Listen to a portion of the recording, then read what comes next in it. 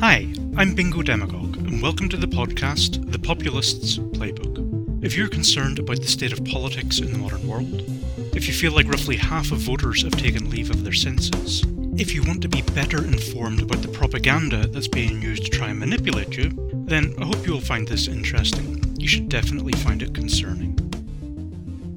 The technique we're going to look at in the second chapter of The Populist's Playbook, is Folksy Man of the People posturing.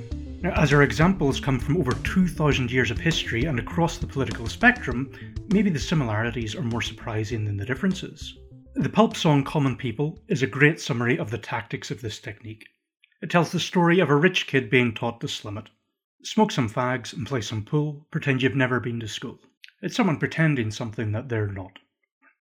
Right, today we're going to look at a scandal-ridden posh millionaire playboy going to extreme lengths to become the champion of the mob in a quest for vengeance through political power. We'll see a millionaire banker with 6 well-paid jobs calling back to an idyllic rural past and saying he's a simple subsistence farmer. And we'll meet the urban equivalent when his colleague, a middle-class professional graduate, defines herself as a humble cooker of street food. There's the curious case of the high-powered lawyer with the voice of a foul-mouthed fishwife, and the corrupt and irreligious billionaire businessman who becomes the champion of blue-collar evangelical Rust Belt workers against the swamp of billionaire corrupt politicians. And it's a big topic. There's a few other examples we'll touch on in passing, with a surprise appearance by Engelbert Humperdinck. What exactly do we mean by folksy man of the people posturing? Of course, in democracies with near universal suffrage, we expect politicians to present themselves as a man or woman of the people. They need to appeal to the lowest common denominator to win a majority, or the largest minority of the votes to draw their authority from. Basically, most politicians get out there, shake hands, and kiss babies. Still, as you'll see when we start to look at our examples, the populist is taking things a bit further. And the examples we're looking at today all come from democracies, but this technique's used by authoritarian populists too. It isn't specific to a democracy. If you think back to our prologue, we're using an ideational definition of populist as someone who seeks to gain power by positioning themselves as the champion of the will of the people against an elite, one of the pure against one of the corrupt. To do that, the populist needs to establish ethos. They need to establish credentials, make a connection, and show somehow they have the right to speak for the will of whoever they define as the people, to target whoever they describe as the elite. We saw in Chapter 1, Promising the Impossible, that these techniques can operate on a number of levels. Sometimes people believe the impossible promises, sometimes it seems populists even believed in the impossible themselves, but what seemed to really be happening was that the impossible promise was a signal to voters. They had no intention of keeping the promise. Voters didn't even need to believe they would keep it for it to perform its function. In a similar way, with folksy man of the people posturing, it can operate at a literal level, where it's a claim made in all seriousness, but more often at a symbolic level. It's not taken literally as a serious claim, it's used as a signal, and from it they present their public caricature and gain that ethos. So, we go first to the Rome of the late Republic in the 1st century BC. Those who don't remember history are condemned to repeat it. Those who do remember history are condemned to watch others repeat it. But there's a danger in reading too much into historical analogies, so with apologies to Professor Neville Morley, Professor of Classics at the University of Exeter, who's censured me for making this analogy, but I have to admit that in 2015, I was thinking a lot about Publius Claudius Pulcher. So Publius Claudius Pulcher, we'll call him Claudius, was a rich Roman aristocratic playboy, plagued by sexual and sacrilegious scandals in the late Roman Republic, around the middle of the 1st century BCE. He got embroiled in all sorts of corruption and scandals. He accused opponents of defiling Vestal virgins. He bribed himself out of trouble, and in various posts he held, he accepted bribes to let others off. He fermented mutiny against the legions of his brother-in-law, and in return his brother-in-law accused him of incest with his sister. Even in the extremely patriarchal Roman society, he showed an incredible amount of disrespect to women. He disguised himself as a woman and gate-crashed the Bona Dea, the good goddess ritual, which was a mysterious female-only religious rite. Now, what was very probably little more than a drunken rich kid prank turned into a show trial for a capital crime, blasphemy. It went on to upset the balance of power. It caused such chaos that it contributed to the instability that led to a generation of civil war and the collapse of the Republic. The crime had happened in Julius Caesar's house. Caesar was power-hungry. He was Pontifex Maximus, head of the Roman religion. He was in debt, and he was about to leave to take control of his legions in Spain, which would be both profitable for him and put him beyond prosecution for the time being. Claudius had allegedly gate-crashed into the ritual to seduce the hostess, who was Caesar's wife. Caesar's enemies then said Caesar couldn't leave Rome while there was such a scandal and suspicion over his household. This would have been disastrous for Caesar. He would have been prosecuted, debts would have been called in. So he immediately divorced his wife, saying he didn't believe she was guilty, but Caesar's wife must be above suspicion. Claudius's trial quickly turned into a bit of a show trial. Cicero claimed he had wanted to stay out of the trial, but he was either pressurized or he calculated the benefit of, testifying that he had seen Claudius in Rome on the day, destroying his alibi that he was 40 miles away. As to what happened next, Cicero says the jury was bribed. Plutarch says the jury was already afraid of Claudius's popularity with the mob, but the result was much the same. Claudius was acquitted, and Cicero had made a bitter enemy. And he burned with desire for revenge. Not against the people who had prosecuted him, which he seemed to think was fair enough, but against Cicero for breaking his alibi, and populism was his path. So, a rich, disgraced, billionaire playboy with little in common with the man in the street.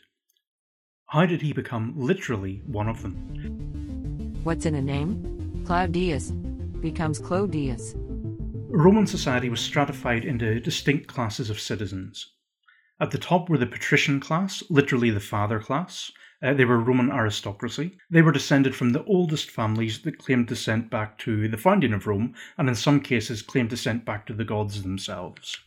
There was a relatively wealthy middle class of equestrians. These were the Roman knights, who stemmed from those wealthy enough to take a horse into battle in early Rome.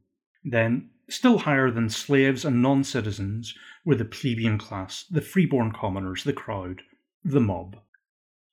So Claudius went to extreme lengths within Roman law, but mocking Roman tradition. In Rome, adoption of adult males was a common tactic to arrange dynasties. For example, Octavian, who was to become the Emperor Augustus, was the adopted son of Julius Caesar. If you think of it being done in a similar way as arranged marriages, by convention it was done by childless older Romans with little chance of producing a male heir to create a dynasty. Claudius made a mockery of the practice. He had himself adopted by someone who was, 1, several years younger than him, and 2, of a much lower social class, a plebeian. And he argued for dispensation that this now legally made him a plebeian and lower class. This was outrageous. Looking at other chapters in the Populist Playbook, this was pure vulgarity and outrageous behaviour. We could spend all day, in fact there's whole series of podcasts that could be unpicking the machinations of late Republican Rome. Claudius had got off on a charge of attempting to seduce Caesar's wife, because the jury was bribed by Crassus, who then went into a secret power deal with Caesar, who then used his official position as Pontifex Maximus to help Claudius become a plebeian to take revenge on the witnesses at the trial. Becoming a plebeian was critical to his plan because of the way Roman power was divided between classes. As a patrician, Claudius had held political offices, but the form of Roman democracy was SPQR, Senatus Populusque Romani, the Senate and the people of Rome. While the patricians were the upper class, and only patricians could really hold the top offices, one of the 2 annual consuls that led the Senate did not actually pass laws. The Senate proposed laws, and these were ratified or vetoed by the people. And as a plebeian, Clodius could now hold the post tribune of the plebeians, one of the most powerful roles. And it was to cement his new role as a pleb that Claudius became Clodius. The classical Latin pronunciation was very different from the medieval Latin we are more familiar with. For a start, there was no soft C. The C came from the Greek kappa and was hard. So Julius Caesar was actually Julius Caesar, from where we get Kaiser and Tsar. Cicero, who was the target of much of Claudius's hatred, would have been Cicero. But within that, from what we can tell, there were different pronunciations between the ruling class and the plebeian class. After his adoption, Claudius, changing his name to Clodius, was literally making his name sound more common. You don't actually have to look too far for a modern equivalent. If you can think of one Alexander Boris de Pfeffel Johnson, going by just Boris, or Boris Johnson, or Bojo, it's the same trick. I call this the reverse Humperdinck. If Engelbert Humperdinck had been the birth name of a populist politician, he probably would have appeared on his ballot paper as Arnold George Dorsey.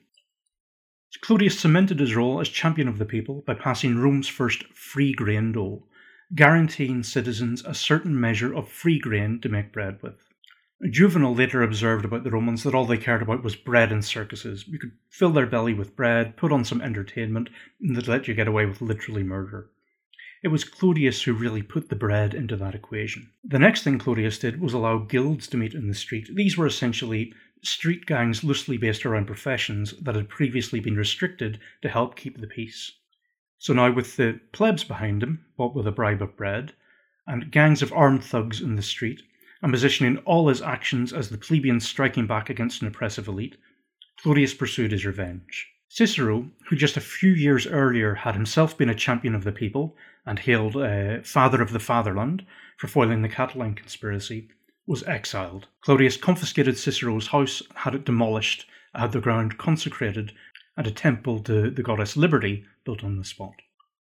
Clodius eventually got his comeuppance. He was murdered in a skirmish with a pro-Ciceronian gang, but he certainly added to the chaos, instability, machinations that led to 20 years of civil war, and eventually the collapse of the democratic Roman Republic, to see it replaced by autocratic one-man rule.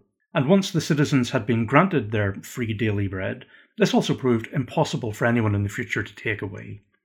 And the need to fulfill Clodius's free dole of grain to an exponentially growing Roman urban population has even been seen as a driving force behind the expansion of the Roman Empire.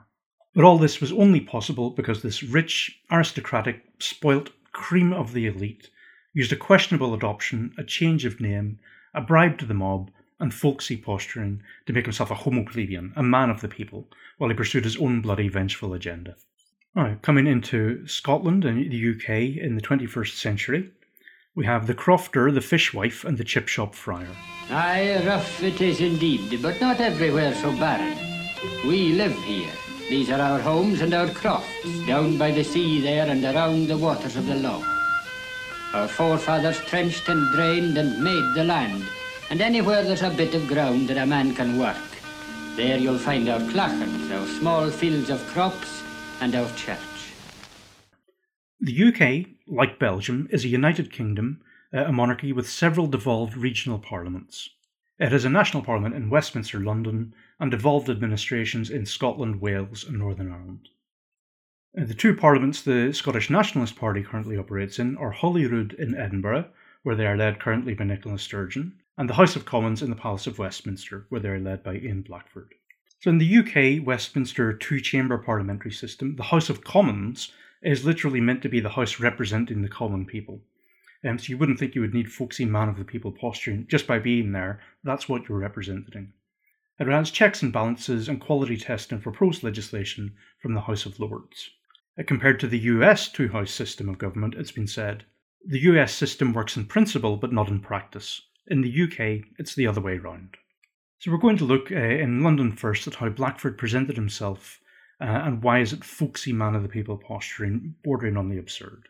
In a speech to the House on the 29th of October 2018, Blackford claimed, "I am just a simple crofter with 10 acres with a... If you're not familiar with the term, a crofter is one of the poorest, humblest farmers. It's generally a tenant who doesn't own their land, renting a small parcel, a croft, with shared access to poor quality grazing. Generally, it's seen to be enough to feed a couple of cows and grow some vegetables for the kitchen pot. It is literally about as down-to-earth and humble a person as you could imagine. About 10% of the population of the Highlands of Scotland are crofters. Now, Blackford does technically own a croft, though he doesn't spend much time there being a member of a parliament, living much of the time in London. There are actually legal requirements to be considered a crofter. You have a legal duty to be ordinarily resident within 32 kilometres of the croft, but let's give him the benefit of the doubt here. He owns a croft, so what's the problem? Well, in a pattern we will see repeated, this politician pretending to be just the poor, down-to-earth man of the people is wealthy. Very wealthy. Ian Blackford was an investment banker for over 20 years. On top of the £77,000 a year MP salary, he earns over £3,000 a month from his role as a chairman of Golden Charter Trust, over £1,000 a month from acting as chairman of Comsworld plc. He actually says he only works 8 hours per quarter there. That's roughly £385 per hour. And while most crofts are rented, his acres of farmland are owned and are worth over £500,000 themselves. He's got a bob or two. In the speech he was making, it was with reference to farming and crofting, but describing himself as just a simple crofter, it's textbook folksy posturing. For proof that it is disingenuous, Blackford lists 5 second jobs besides being an MP.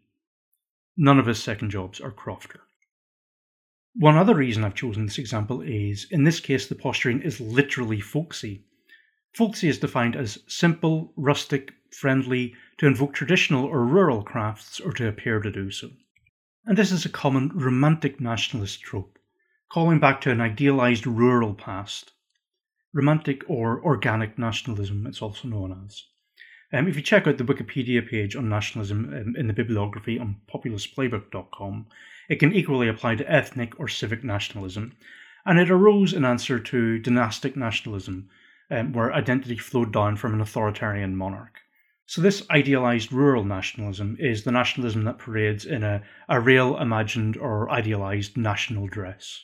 This callback to an idealised rural identity is also what has driven the Scottish government to politicise Gaelic. In modern Scotland, around 2% of people speak Gaelic, and 99% of Gaelic speakers speak English, but still millions are spent branding train stations, road signs, ambulances, police cars and more in a language no one speaks, even in areas where the language was never spoken historically. And just as a nice balance, where Blackford appealed to the rural common people, his prolier-than-now colleague, Mary Black, made a similar appeal to the urban poor. Perhaps the most down-to-earth folksy of them all is Mary. She can be a very compelling speaker.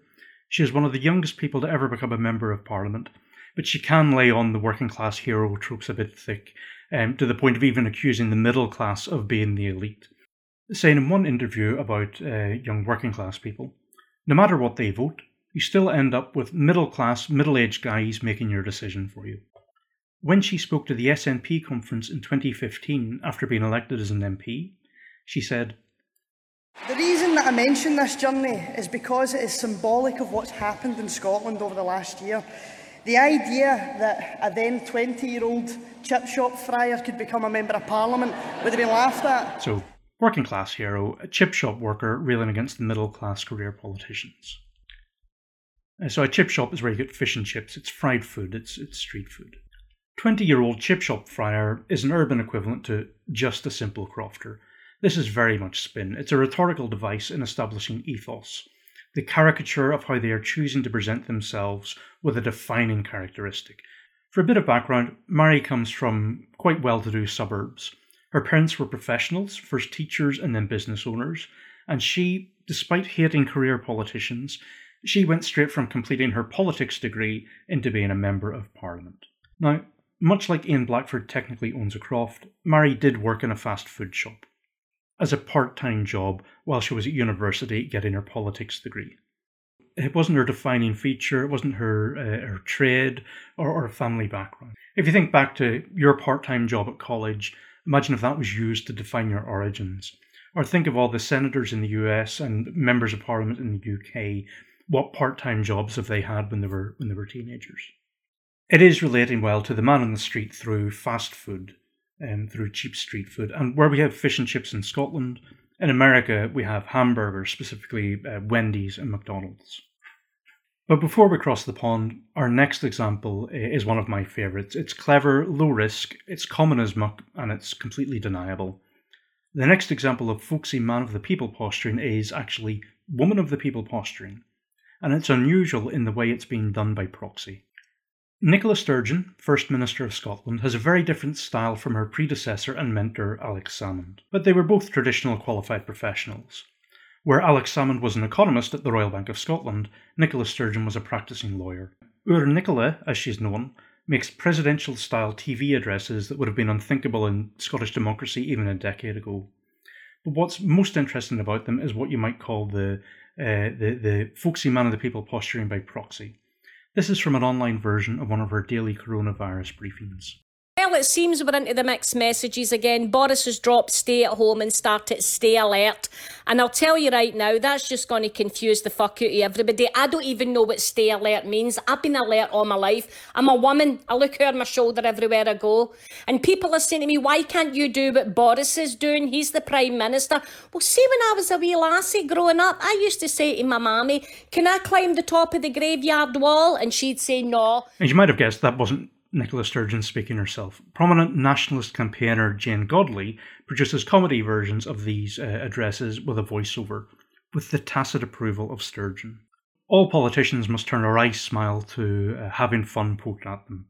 The voiceovers here are in no way critical of the subject, in the way that most political comedy is.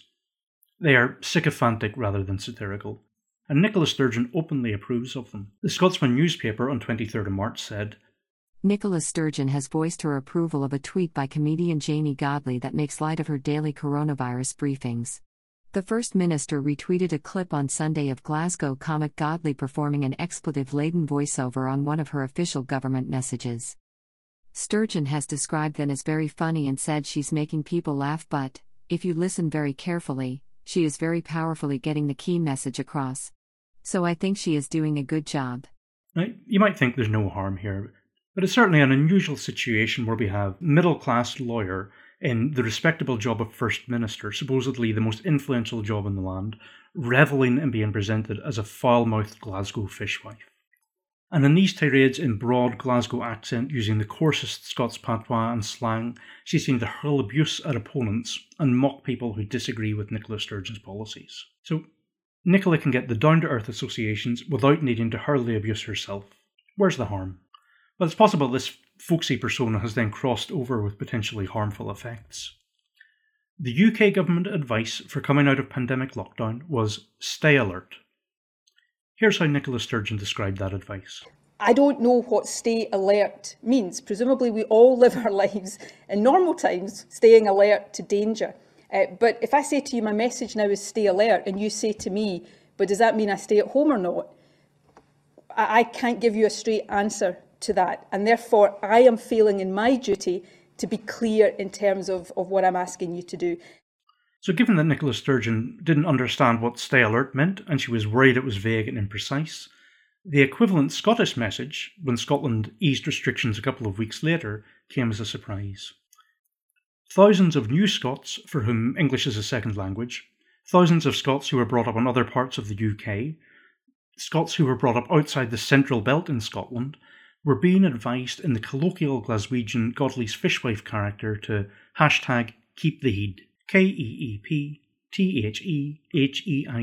This is a colloquial Glasgow slang, meaning to stay calm and not lose your temper. This isn't a tourist message or a cultural branding exercise, this is public safety advice in a time of deadly pandemic. There are many guidelines available on writing optimal safety advice. There's plenty of advice out there from academics, from the NHS, from health and safety research, from the UK government, EU advice.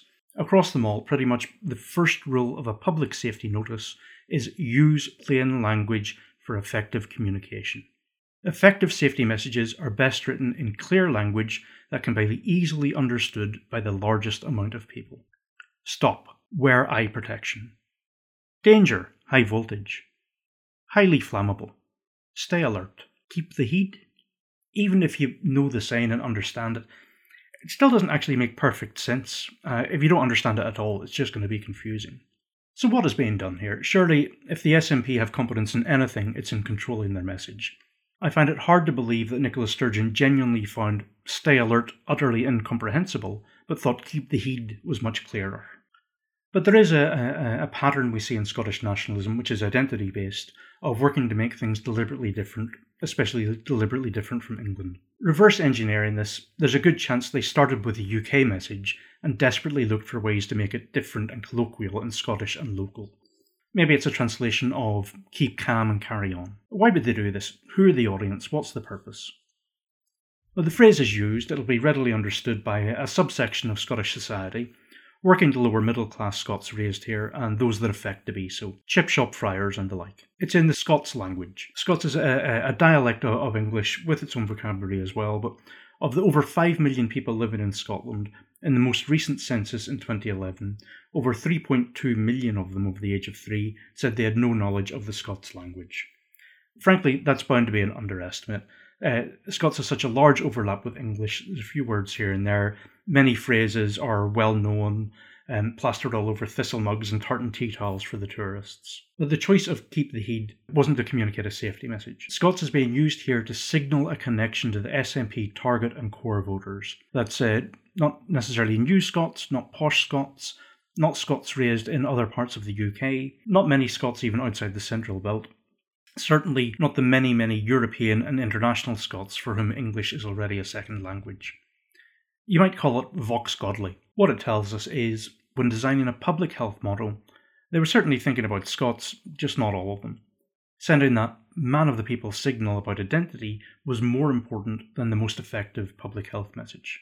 I have a duty to be able to be clear to you about what my messages to you involve in terms of what you can do and what you can't do. Having seen how it's used with fish and chips, let's go across the pond and look at hamburgers. In Chapter 1, we looked at Trump trying to fulfill his impossible promises to build his wall, creating the longest government shutdown in US history as he demanded some of the wall costs be included in the budget. Hamburger Hill. During that time, because they were furloughed without pay, there were no caterers at the White House. That's when he invited the Clemson Tigers, who were National College football champions, to the White House on January 14th, 2019. And as there were no caterers, he ordered in around 300 hamburgers and pizzas. Although in true Trump style, he later claimed it was over 1,000 burgers. Now, is this folksy man of the people posturing? In one sense, maybe not. The hamburgers probably aren't posturing. All the signs are that Trump genuinely pretty much lives off fast food and Diet Coke. And it's a long association. In the 90s and early 2000s, he made adverts for Pizza Hut, made adverts for McDonald's. But we can say it's posturing because this was a narrative. It was a lukewarm fried photo op. It was a deliberate choice for PR. And being able to put the message out there that even though the federal government is shut down so there are no caterers, Trump is personally paid for this food to be brought in. But as Vox magazine pointed out, Trump owns the Trump International Hotel just 3 blocks from the White House that has an entire kitchen and catering staff employed by him that could easily have catered the event to the normal standards. Vox magazine also reported, for some, Trump's comments, particularly when he speculated to reporters prior to the event that, I would think that's their favorite food, referring to chains like McDonald's and Wendy's, rang as classist or racist. Possibly, but if he sees it as classist, he was playing for the Working Class Association. The photo op of the fast food performed the function for him. When reporters asked him to name his own favourite fast food, Trump said, I like it all. I like it all. It's all good stuff. Great American food. And it'll be very interesting to see at the end of this evening how many are left. Do you prefer McDonald's or Wendy's? I like them all. That's a tough question. If it's American, I like it. It's all American stuff. You like them all. If it's American, I like it. It's all American stuff. It's a signal, so that the hamburger here is performing like the modern American as apple pie for him. And he liked the coverage. We know this because he did it again even after the lockdown had ended. 2 months later, in March, he had a similar photo op fast food buffet with the North Dakota States football team, saying, we could have had chefs, we could have, but we got fast food. I know you people very well. I know you people very well. We're not sure exactly who he means. Teenagers, people from Dakota, football players. But where other politicians would serve their elite foods, Trump events, even at the White House, are the down-to-earth $27 worth of lukewarm fast food. And hey, he likes that himself, so he must just be a regular guy. And there is certainly as well a regular man-of-the-people style to Trump's rhetoric, to his speech. Analysis has shown that Trump's forms of speech are closer to everyday conversation and folksy compared to the polished speeches of orators like Obama. Language analysis of Trump's speech patterns compared to other politicians suggests there is a real difference in how he communicates. Other politicians use written speeches, they use complex clauses and structure, they use metaphors regularly. Trump often ad-libs rambling speeches which jump from tangent to tangent and which are the bane of transcription. One analyst suggested his speeches simply do not make sense when they're written down, but they do communicate what he wants when they're spoken due to other visual and social clues. One suggested this may be a New York feature of speech. New Yorks can often finish each other's sentences, and in Trump's speeches he can trail off and leave things unsaid, but the mind of his core voters literally fills in the blanks. It's a folksy way of communicating, and indeed he regularly calls his audience folks. In What Are the Three Characteristics of Trumpism? A discourse analysis of Trump's 4 major campaign speeches, Rachel D. Beeman writes in Political Analysis in 2018. President Trump throughout all of his speeches has demonstrated a colloquial tone and a determination to keep things simple for his audience. He does not wish to make grand promises such as the sun setting or leading people to the promised land. However, other striking comparisons have been made between the Trump of today and the Trump of 30 years ago, and question what is style and what is decline. Stat News in 2017 said, "The change in linguistic facility could be strategic. Maybe Trump thinks his supporters like to hear him speak simply and with more passion than proper syntax." Linguist Ben Michaelis is a psychologist in New York City who has performed cognitive assessments for New York Supreme Court and Criminal Court. He said he may be using it as a strategy to appeal to certain types of people, with a clear reduction in linguistic sophistication over time, and with simpler word choices and sentence structure. But whether by accidental decline, posturing, or it seems most likely a bit of both, this folksy talk works. Remember, Trump is a billionaire grown-up playboy with a real estate empire. He's a modern Claudius, sorry Neville, yet in a letter called Why Trump Won, published in the Aspen Times in November 2015, one voter, Michael Glyvis, wrote, Donald Trump didn't run a political campaign. He couldn't, because he isn't/wasn't a politician. That was their problem.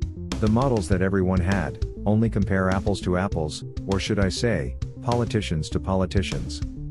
If you have a commoner going against a political elites or several political machines, the dynamics change, the rules of the game change. Models and prediction algorithms can't calculate what it can't comprehend. Trump knew this from day one. He used this knowledge to leverage his position past his Republican opponents, and then against the media and the Democratic machine. It's pure populism. Because he positioned himself against the elite's models couldn't have predicted his victory. And being against the elite, he must be a commoner. Anthony Scaramucci writes in The Hill that Trump really is a man of the people, justifying it with an ad populum appeal because he gets large numbers of small donations, saying, "While Trump might be a billionaire, he is really a man of the people whose top priority has always been making our country much stronger and more prosperous, especially for the forgotten men and women that Washington ignored for so many years." So he's a billionaire, but he talks like the man in the street. He doesn't sound like a politician, he sounds like an outsider. He eats McDonald's, he is so openly, proudly flawed, and he isn't constrained by fact-checking. He's just saying what he thinks, and for many poor white rural Americans, that feels honest and compelling and appealing, and he's built up an ethos with them. So why do they do it? How can you spot it? What can we do about it? Well, they're doing it to curry favour. All politicians will be told by their advisors to connect to the average voter because of the belief that if people can relate to them, they'll be more likely to vote for them. That's part of it. That's why politicians are photographed eating fish and chips, drinking iron brew, or on one photo opportunity that went memorably bad for Ed Miliband, failing to eat a bacon sandwich. But the populist application of this is more extreme, like they have taken that point and exaggerated it to excess. Going back to the ideational definition of populism that we're using, to quote from Populism, a very short introduction by Cass Muddle and Cristobal Rovira Kaltwasser, agreement is general that all forms of populism include some kind of appeal to the people, and a denunciation of the elite. Accordingly, it is not overly contentious to state that populism always involves a critique of the establishment and an adulation of the common people. Populist leaders have to convince their followers that they do not belong to the corrupt elite, but that they belong to the pure people. So the populist pursues power by positioning themselves as the voice of the people against their designated elite. It can be a way of giving a wink to the crowd who are in the know, allowing the insiders to believe they are party to the real things that are going on behind the scenes. In her book, Demagogue for President, The Rhetorical Genius of Donald Trump, which I strongly recommend, you can see the link on the site, populistplaybook.com. Professor of Rhetoric, Dr. Jennifer Mercia, identifies several techniques that he uses. Some of them overlap with the 12 techniques I outline in the Populist's Playbook, but with the academic proper rhetorical names. For example, ad baculum, or argument with the stick, is basically threats of violence and intimidation. One of the techniques she outlines is paralipsis. She defines this as paralipsis, or I'm not saying, I'm just saying, used by dangerous demagogues to avoid accountability by saying two things at once. So, like when Trump retweets something and is challenged on it, he says, hey, I didn't tweet it, I'm just retweeting it. Or, I'm not saying there was a conspiracy, I'm just saying a lot of people were talking about it. And she goes into some great examples in the book. When we look at the fishwife tapes in Scotland, when Sturgeon gives her nod and wink tacit, she knows what I'm really thinking, approval, the godly voiceovers perform the same doublespeak function of paralipsis. Occasionally I watch them and I think, yeah, she must have an insight into what I was really thinking at that point, but I wasn't able to see it. And she manages to voice it in her particular style. Godly can be offensive, abusive, folksy, rude. Nicola gets the benefit, while she can also disassociate herself.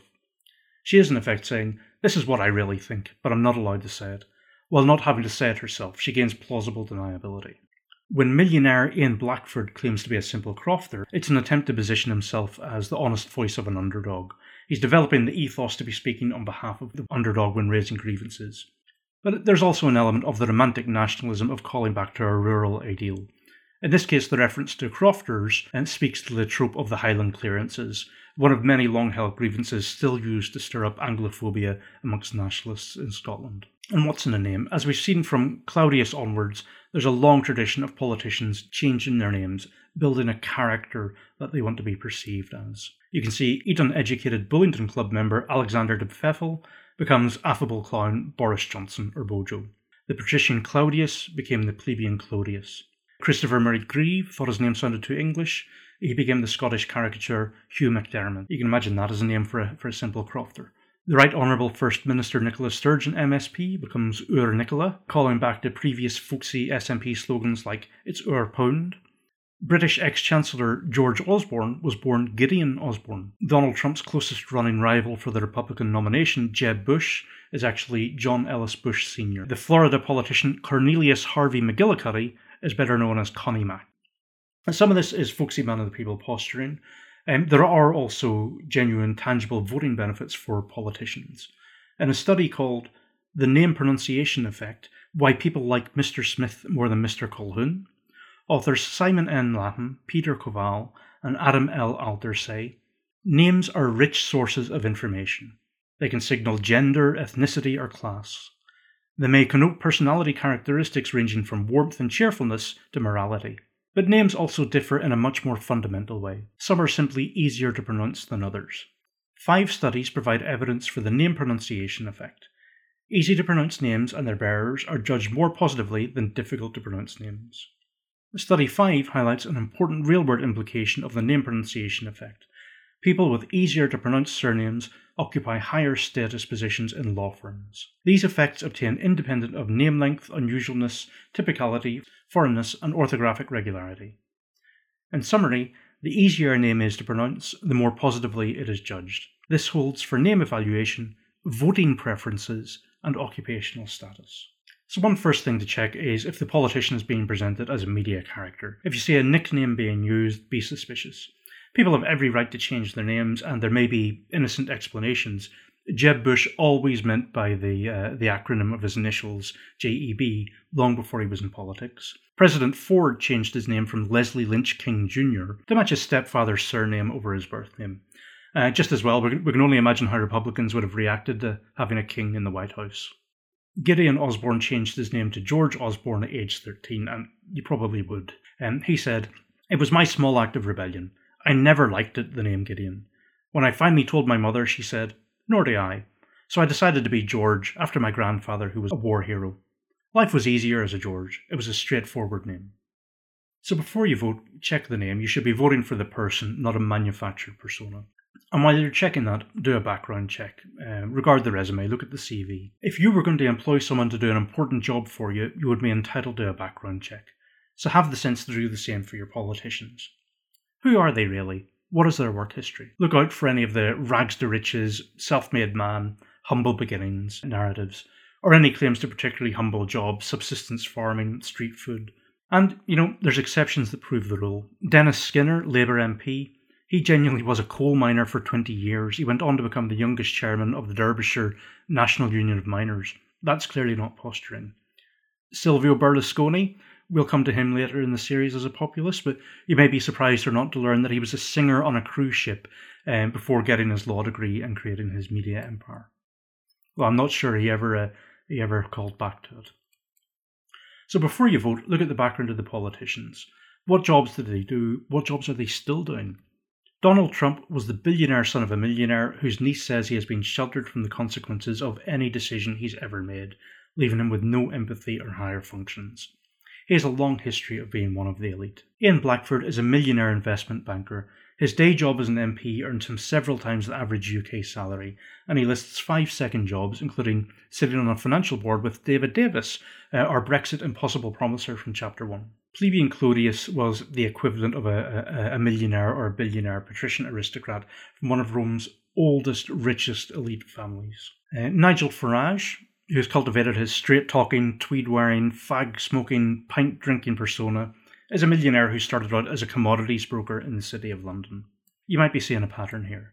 So look out when they have a claim to have a humble job or beginnings, especially if they use that to define themselves. Just a simple crofter, a fish shop friar. Check their actual backgrounds, check the context. Look out for folksy, colloquial, or slang language. Keep the heed. Check that the name they're known by is the real person or if it's a created persona. And if you do see a staged photo or event, and this holds true for all the techniques and things, ask yourself, what's being shown here? What message are they trying to get across? How genuine is it?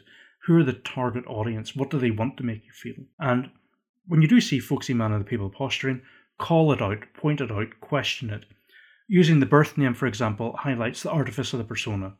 When you call Boris Johnson Alexander de Pfeffel, people need to stop and think and recognise the trick. Putting the context in shows the hyperbole of the over-humble claims.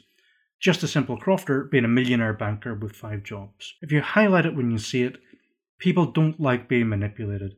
And so highlight the manipulation, and then people can see behind the scenes and see what's really going on. So thank you for listening. Please like and subscribe wherever you find the podcast. You can get in touch on Twitter at Bingo Demagogue, BingoDemagogue. And you can find references, show notes, articles, links and more at populistsplaybook.com. Join us soon for the next chapter of the Populists Playbook.